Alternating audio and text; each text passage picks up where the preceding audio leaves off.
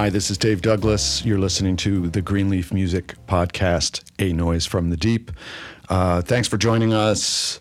Episode 42, I believe, and you can get all the episodes for free at iTunes and at our website, greenleafmusic.com.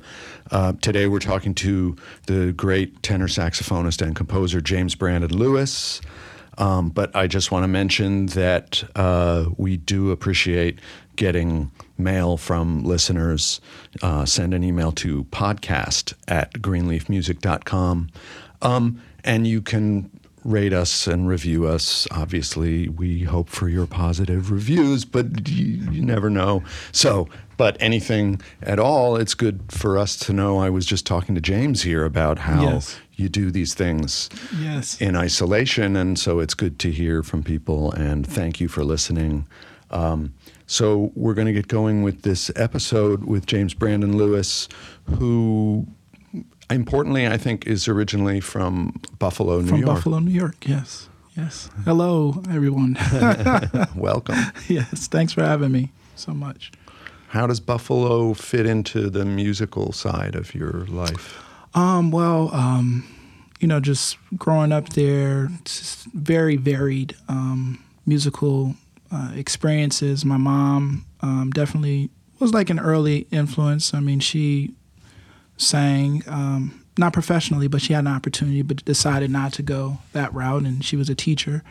But she used to just take me every week to Albright Knox Art Gallery in the summertime. Oh, they great. have jazz, and I got to hear a lot of different cats. I've been there, I didn't know about it, but a couple years ago. Really beautiful experience. And so she just sort of engulfed me into music, and I responded because, I've always loved music, especially the emotional content of it. And so that led to me going to performing arts school, Buffalo Academy for the Visual and Performing Arts from 5th grade to 12th. And I studied with a gentleman outside of school, Carol McLaughlin, who was basically like peers to, I would say,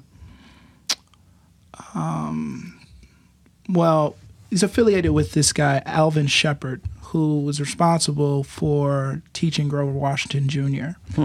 And Alvin Shepard is a legend in Buffalo, and was running with people like Dizzy Gillespie and Miles Davis at an historic place in Buffalo called the Colored Musicians Club, which still exists, and of course was formed at a time when there wasn't, for Black Americans, inclusion into the regular union. So they decided to have their own union, their own club, and it still exists today. So that was my whole introduction. My mom was like heavy into smooth jazz and different things. And, once I started private lessons, it was more like, okay, go to Record Theater, which unfortunately is closing. One of the locations is closing. A store owner died. Part of I think it's across from the University of Buffalo. I went to Record Theater. I picked up a Charlie Parker record. It was like the Charlie Parker All-Stars or something like that. And I remember... Well, my first response was, I kind of looked at my saxophone, and I don't know if inspired was the word. I was more intimidated because I said, "Wow, is this what the saxophone is supposed to sound like?" And then later on, the inspiration came. But Buffalo has a rich history. I mean, Alvin Shepard, Charles Gale, Annie DeFranco. Rick James. There's also a good music school there too, isn't there? Yeah, there's there's Eastman School of Music, which is in Rochester, and then you have University of Buffalo is pretty good, and Buffalo State is good for like music education, music teachers, and teachers in general. And I actually before I went to Howard University. That's where I graduated. But before that, I was at Buffalo State College. Oh, okay. I was a music education major at the urging of my mom, who was a teacher. And that just wasn't the final chapter in the story for me. I wanted to leave Buffalo. I grew up there, and I needed that drive and that push. So I went to Howard, and I got that. Right. Yeah. And then you went to Cal Arts. And then I went to Cal Arts. Very different. Without Leo Smith. Very different. Charlie Hayden. Yes. So when I met you, yeah, a lot of people. But when I met you, you were still at Cal Arts, I think. I was at Cal Arts. I just finished when we met. I just finished my first year at Cal Arts. Okay. Because John Lindbergh was there. Oh, wow. Because he was subbing for Wadada, who was on sabbatical my first year. Okay. It was John Lindbergh and Don Moye. Famadou Don Moye. Yeah. That's great. 6 weeks of both, and it was great. Yeah. Yeah. Yeah. Yeah, and so that piece that we just heard, Reflection, from your album Moments. Yes. Which is 2010. Right. I think you were writing it when you were at Banff. Yeah, I was still working on it at Banff, and I brought it in, and we talked about just some compositional ideas to keep the melodic line flowing if it repeats, changing the chords where the chords are moving. And so I was like, wow, this is cool, and that's something that stuck with me, and that was one of the things at Banff when you and I met. That was just a beautiful experience. A lot of beautiful experiences, but yeah. I'm glad glad that I heard you, but also that you had a good experience there. No, it was beautiful. I mean, I connected with a lot of the faculty there, which was also Moments. That album was made in 2010.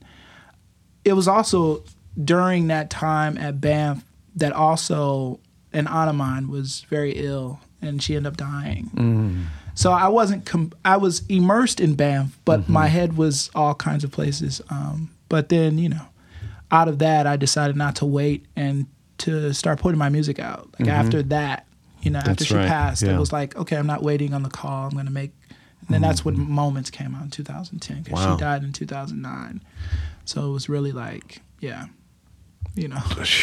That's a heavy moment of inspiration. Yeah, it was serious. You have to say something. And, I mean, in a way,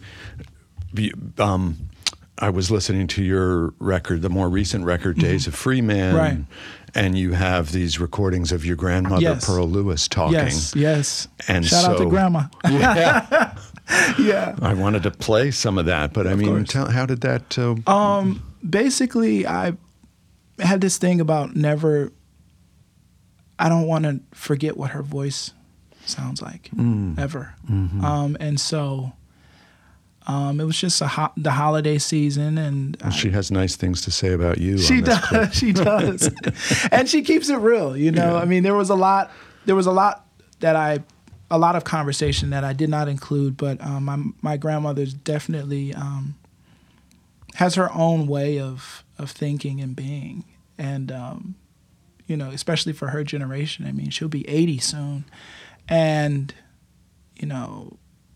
her views on even politics were like, well, I don't see any of these politicians helping me build my house, because her and my grandfather built their house from the ground up, and she just had different outlook on life, and on top of that, I wanted to include her just because, just to show that that bridge between generations, that it's not that different, and what they're saying is important, and it means a lot to me.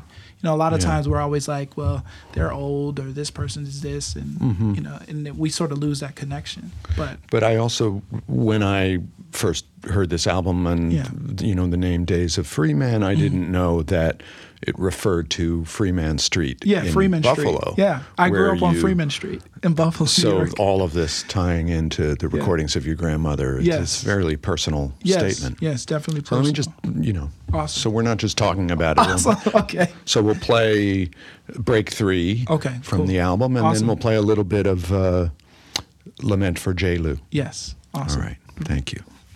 It wasn't so bad, because I knew how to love. I understood love.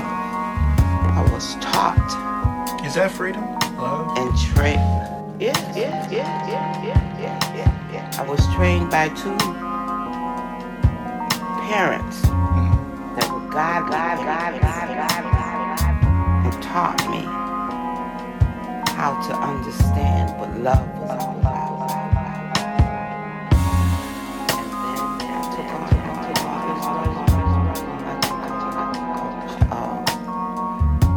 a wife's role, and I struggled through it.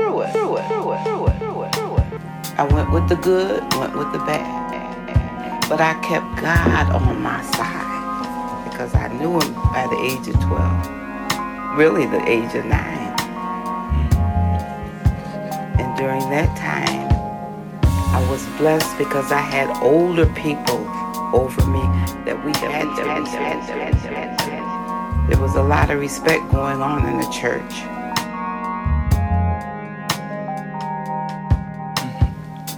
My first grandson, the most gorgeous, and respectable young man growing up.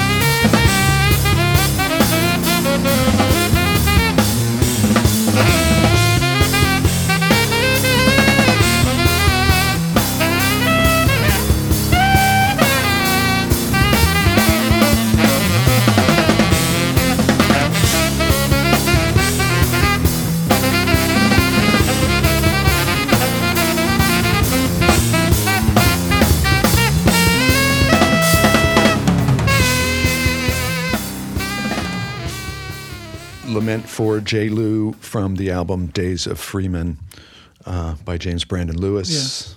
James, so yes. Now you have electric instruments in your Right. bands, That's and right. that's Jamaluddin Tacuma, Right. Rudy Royston, Right. two of my favorite players. Yes, definitely. That's kind of a change for you, wouldn't you say? Yeah, it was definitely quite a change. I know that, well, speaking of this composition, I wrote it for my dad, and I really needed, it had a lot to do with, you know, your compositional plate, like your tools and what you would like to happen in the music. And so I wanted a very, like, kind of rock-esque vibe to it, but still open. And so, you know, Jamaluddin, it was kind of, you know, recommended to me by some folks, and I was like, okay, cool.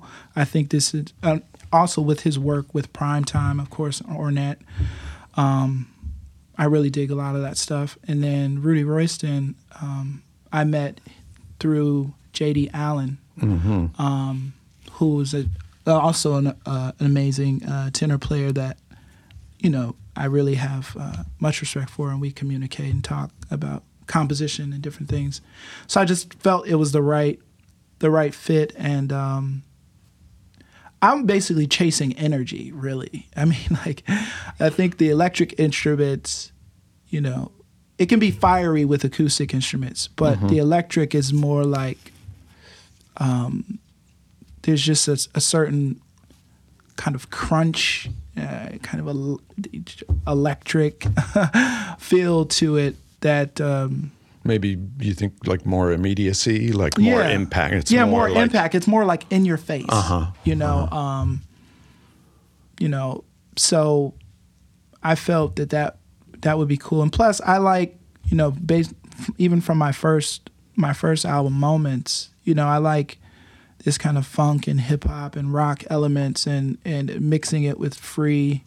So that's what I want. That's what I wanted. I wanted a different a sound to bring it current, or maybe current isn't the right word, but you know, we associate sometimes with electric instruments.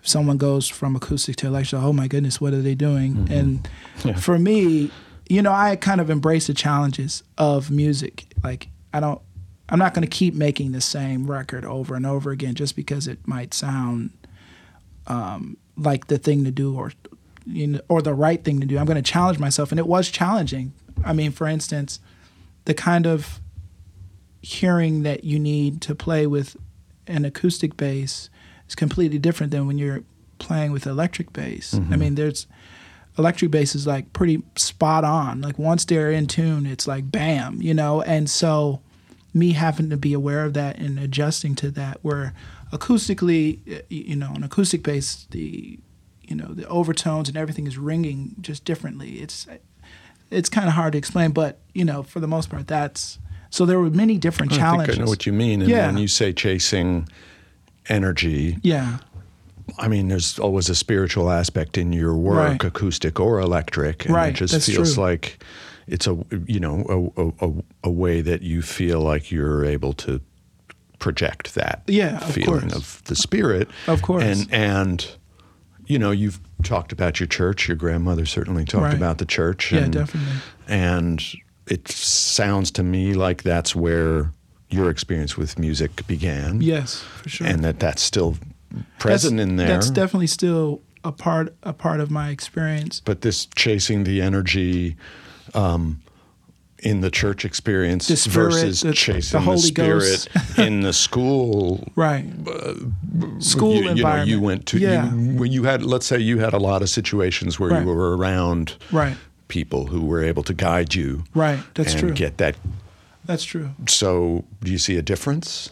I would say that there's definitely a difference. I've been fortunate enough when I went to CalArts to have professors who also, you know, had the spiritual component, like Charlie Hayden and Wadala Leo Smith.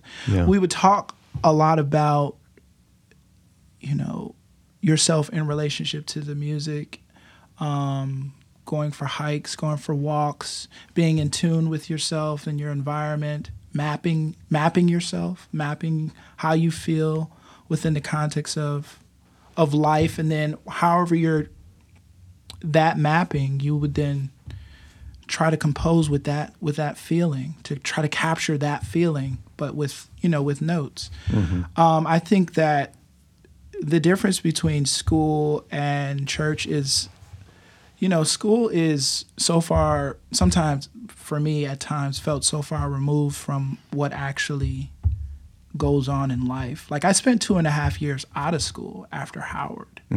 You know, I graduated in 2006, and I think after that, you know, that's when music as a philosophy, as a way of life, as seeing music and hearing music in your everyday life, you know, is important. And I think, you know, when I was going to church, you're a vessel for the music to pass through you. It's not really about you. There's music playing, but it's about the congregation, and it's about people bringing the good times, the bad times to service, but then to be uplifted. So it's less about you. It's like it's a selfless experience. So a lot of times when I came to church, if the minister needed to hear a specific song from the choir every week, it was not about whether or not you felt like doing it. It was more that everyone agreed that this is the vibration that we need to be in on a week-to-week basis. Right, and you're serving the community. Right, serving the community. With that music. Right, exactly. Where school is, you know, it really is more of an I thing, and maybe that has a lot to do with, you know, I got a lot of spiritual components from individual professors, but that has more to do with, you know, you're going to school. Maybe your parents told you have to go to school, or, you know, now you have loans and so you're trying to get the best out of your I experience. But then things come full circle once you're out of school and you realize, oh wow, this is actually. Is that one of the things that led you to move to New York in 2012? I think there was a couple things that led me to move to New York. Number one, well, let's just put it like this. I think that I wasn't the kid who dreamed about moving to New York or LA, but surprisingly enough, I ended up in both of those places. But it was the encouragement of a few individuals. Matthew Shipp. I met Matthew Shipp in 2011 had another residency in Florida, Atlantic Center for the Arts. I just have to point out that I met Matthew Shipp in, oh my God, 1984. Oh, so wow. I guess that dates both one. of us. Okay, go on. Yes, Sorry, I just had it's all good. It's all good. But Wadada Leo Smith encouraged me to move to New York, and James Newton, who I got an opportunity to work with. All those individuals I got an opportunity to work with in different capacities. And Wadada wanted you to move to New York. Yeah. Just because he felt that's where the opportunities for you to pursue your path. Yeah, I mean, him and James Newton were like, New York would be the place for you to go and do the kind of, eclectic kind of things that we hear you doing or trying to do in your music. And so, I mean, same thing with Matthew Shipp. When I was working with him, we talked about third stream music. We talked about many different elements of Dennis Sandoli. We just talked about all of these kind of different components. Mm-hmm. And actually, when I met Matthew Shipp, that was the first time. Speaking of changes, we go from Moments to Days of Freedom and Divine Travels and No Filter. All of those are trio albums. But before I met Matthew Shipp, I didn't really have a clue necessarily that I could just play with a bass and a drum until I met him, and he brought some people from Sam Rivers, who played with Sam Rivers, to the residency, and he's like, well, just play with bass and drum. I said, okay, cool, And so that opened up another world. Oh, this would have been in Florida then, right? Florida. Where Sam lived. Yeah. And he had a great band. Yeah. So that was cool, And then is that how you met William Parker and Gerald Cleaver? Yes, that's how basically there was like a 3-week residency, and we were studying and all this stuff, and I was playing with bass and drum, and the world kind of opened up to me at that point of like, wow, okay, I can control my melodic line. I don't have to have like a harmonic instrument like kind of dictating where I should go or comping, and it was just like the ideas were endless, or it felt like that. I think this piece, Desensitized, is a really good example of that, actually. It definitely is. Because it's moving forward and, with the melodic direction. Right, definitely moving forward. And you and William it's very conversational. Right. Between all three of you, really. Right. No, that was a beautiful experience. And Matthew was like, oh, you should record with William and Gerald. And at the time I was like, I mean, why would they record with me? But but anyways, it happened. It was a beautiful, beautiful experience. And Desensitized is basically, I have like one motive, and then I repeat it where it almost sounds like it's 2 saxophones. What I'm trying to do is like enclose that first bum bum bum bum bum bum ba ba da ba da ba da ba ba da ba da. It's like I'm enclosing that first thing. That's the second time around. So that was something that, or just the whole process of maybe accompanying myself or trying to make 2 saxophones, and not so much like bass or figure bass kind of thing or polyrhythmic. Just thinking I'm going to play one phrase and then try to enclose that phrase within another. So yeah. Let's hear some of that. Cool. Desensitized.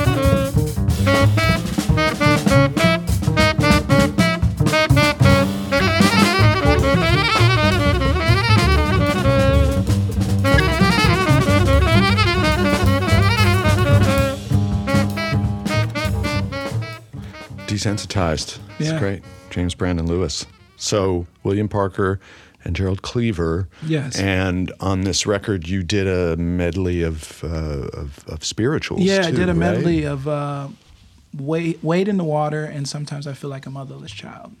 And basically, I mean, this kind of thing that we do, even though, it's very improvisational and free,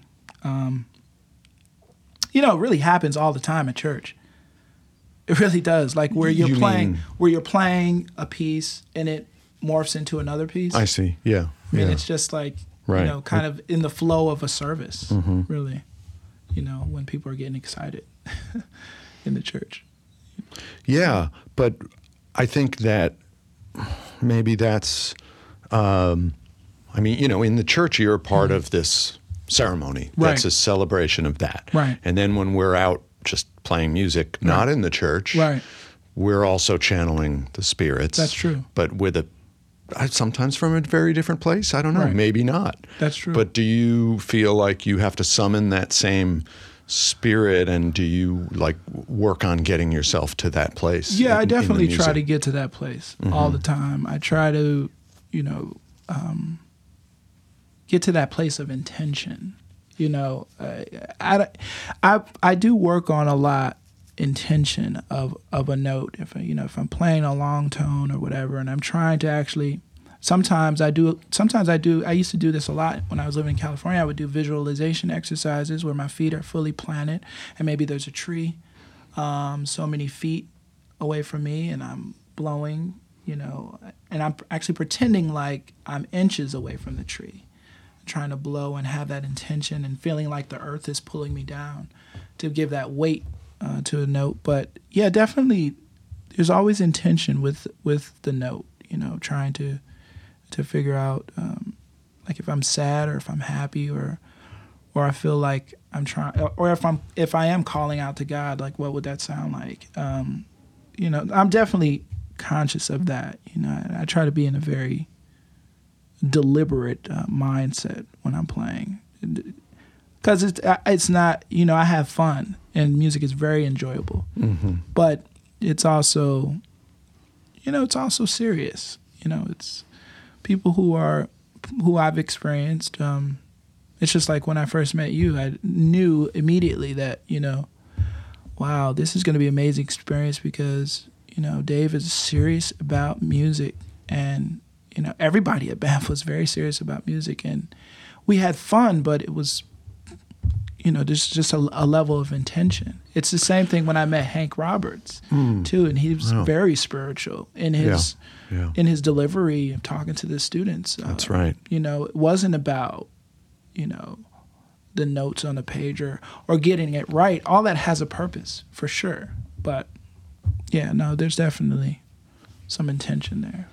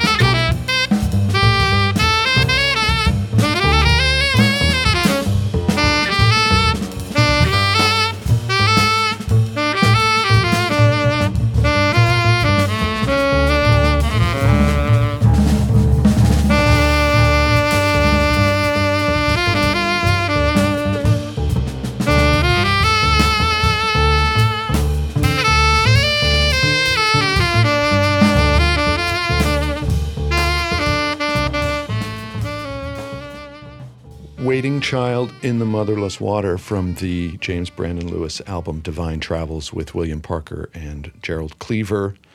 That's beautiful. Thank you.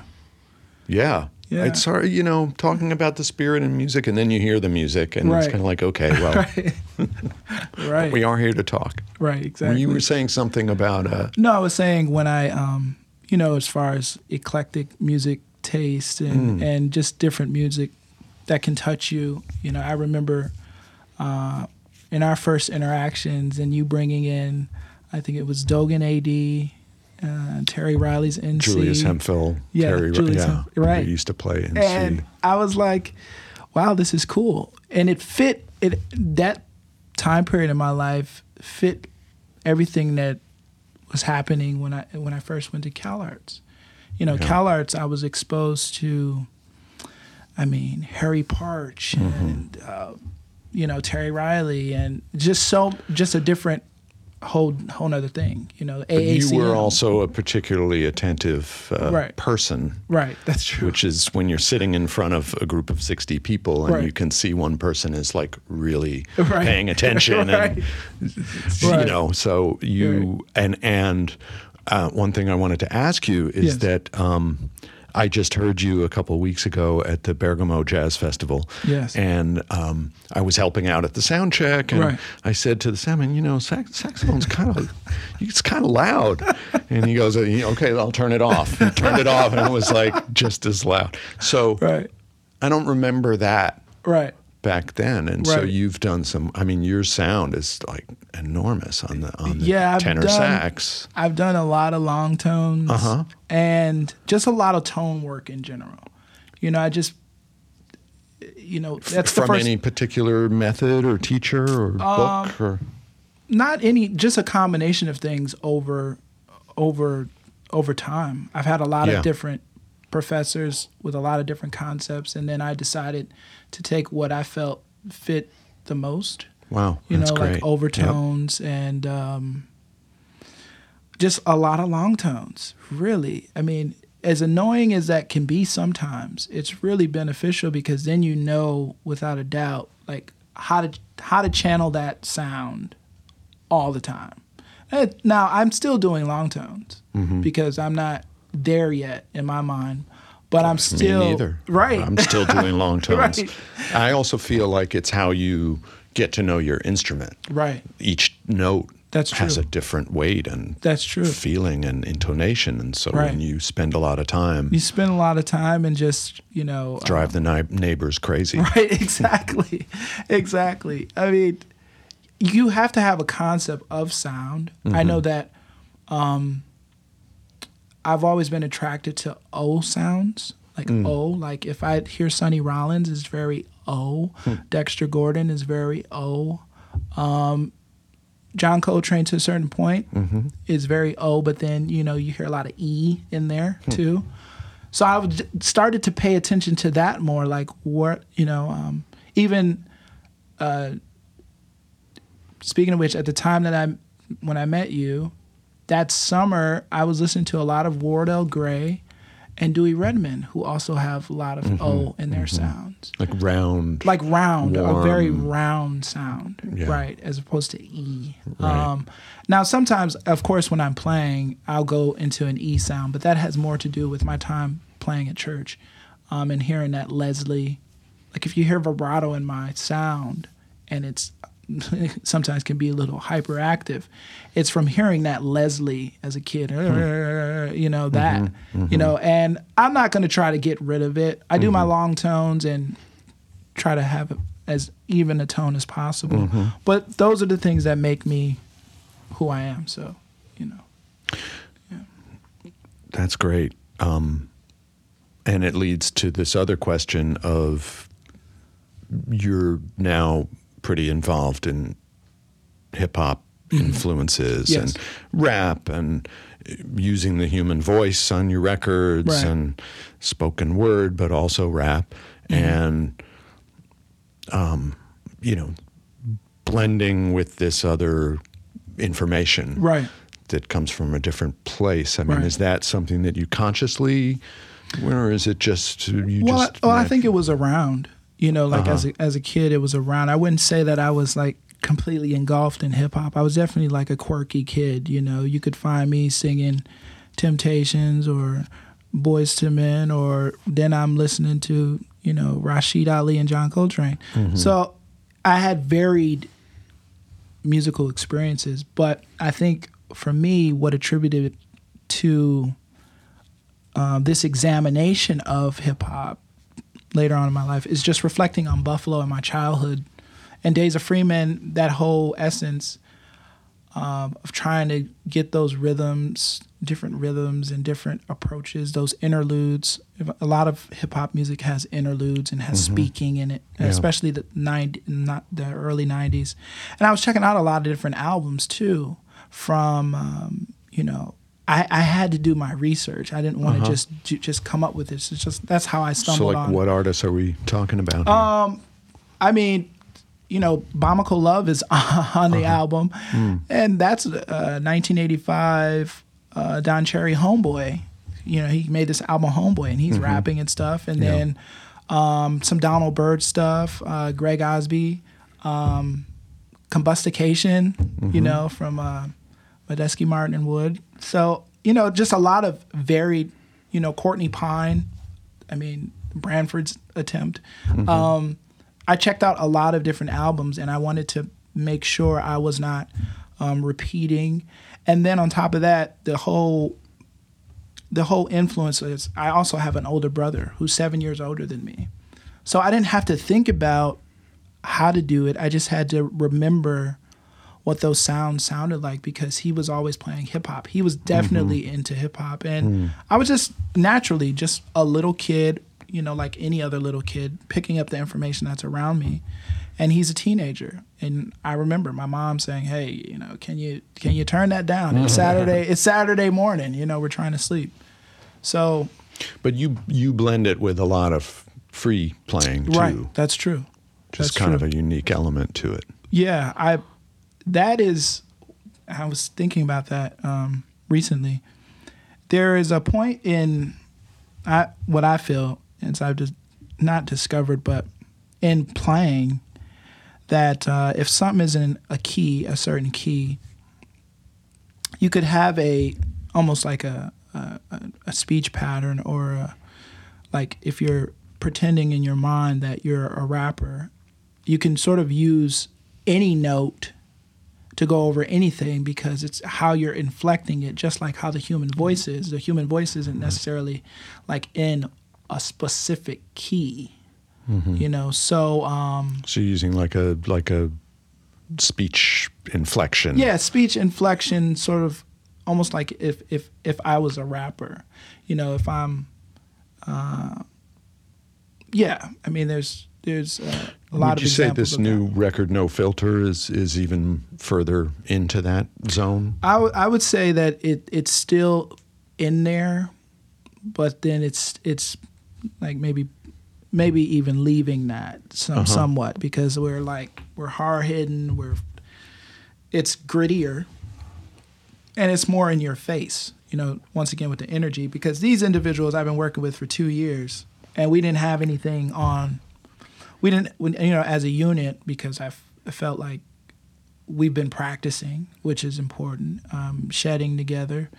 And I wanted to document that. And I didn't want any, it's called No Filter for a variety of reasons. The basic reason is like no hoopla, no pop and circumstance, or having the cover of the album, not the one that's going to come out in June, which is the physical release, but the digital is just selfie, like, we kind of live in this day and age where you don't have to have a whole bunch of hoopla to put out the music. The music was recorded in 48 hours, and so.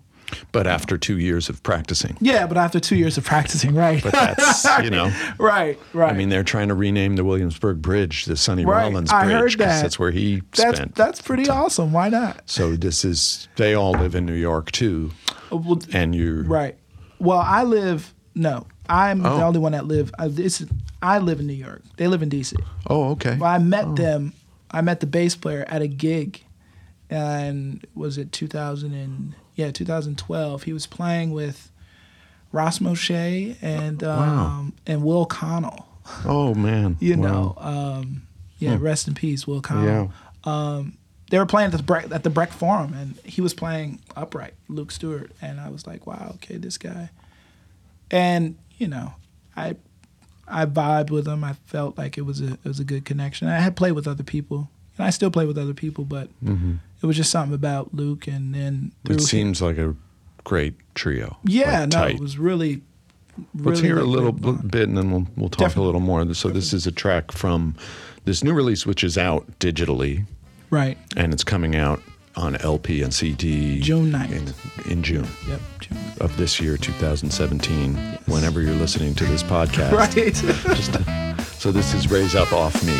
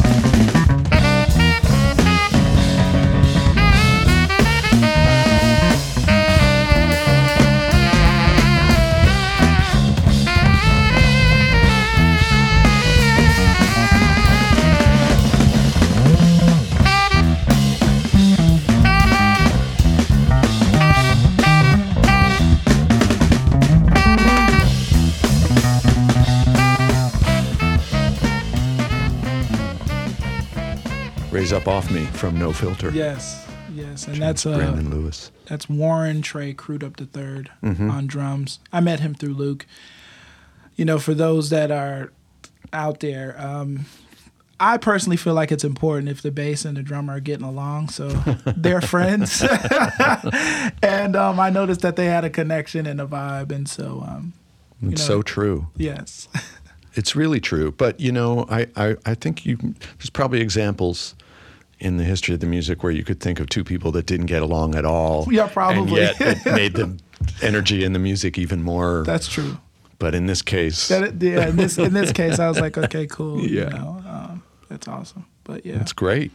So what's next? What's, well, number one, just trying to get better on the horn. And well, you're playing with William Parker's quartet, yes, so that's amazing. That's been an amazing experience, and I'm sure there'll be other opportunities to play with him and hopefully other people. I'm just trying to grow and get better. I have some other music that I'm working on, and this Dvorak project that I told you about. That music, I was a part of a marionette theater and did the work of Dvorak in America. So that music is still out there, yet to be recorded, but that's the plan. That's trio music also. That's trio music too, but I might have some special guests or whatever, but I'm still working on the music along with some other music. And you have a duo with... I have a duo with Chad Taylor, yes. And that, me and Chad started playing, I want to say maybe 2 years ago. I just... like musicians do. Hey, you want to play? And Yeah. we started playing, and well, tenor and drums is a sound too. yes, it's a big history. Exactly. And I think our connection point with that was what was it? The Dewey Redman album with Ed Blackwell. Was it Black and Red? Is it? I No, think. Maybe that's with Don Cherry. Yeah, Yeah. I know. I can't remember the name of it. Yeah, but Somebody will write in, hopefully. I know, and tell right? me what one. That was our connection point. Oh. And we were talking about that album, Wow. and it's like, wow, okay, and so there's I'm sure there's plenty that I'm missing, but yeah, that's a really good vibe, and Chad is an amazing drummer. I mean, I was listening to, not too long ago, listening to the stuff that he played with. He used to play with Fred Anderson back a long time ago. Mm-hmm. I said, wow, man, So there's definitely a bond there, and I was, so hopefully we have that. That's another Great. record that's out there. Well, if people want to hear more, your website Yes, is really jblewis.com. cool. And there's a lot of good information there, and music and videos, and Yes. so I guess we'll go out with another track from No Filter, but I just want to say thank you for joining this. Thank you so much. It's really great to hear it. Thank and you. The saxophone playing is amazing, but also the concept and the composition and the group dynamic yes. of the music Yes. is really it's really important Yes. these days, Yes. especially. We Thank gotta you stick so much. together. So thank you. All right. All right. We are Lakes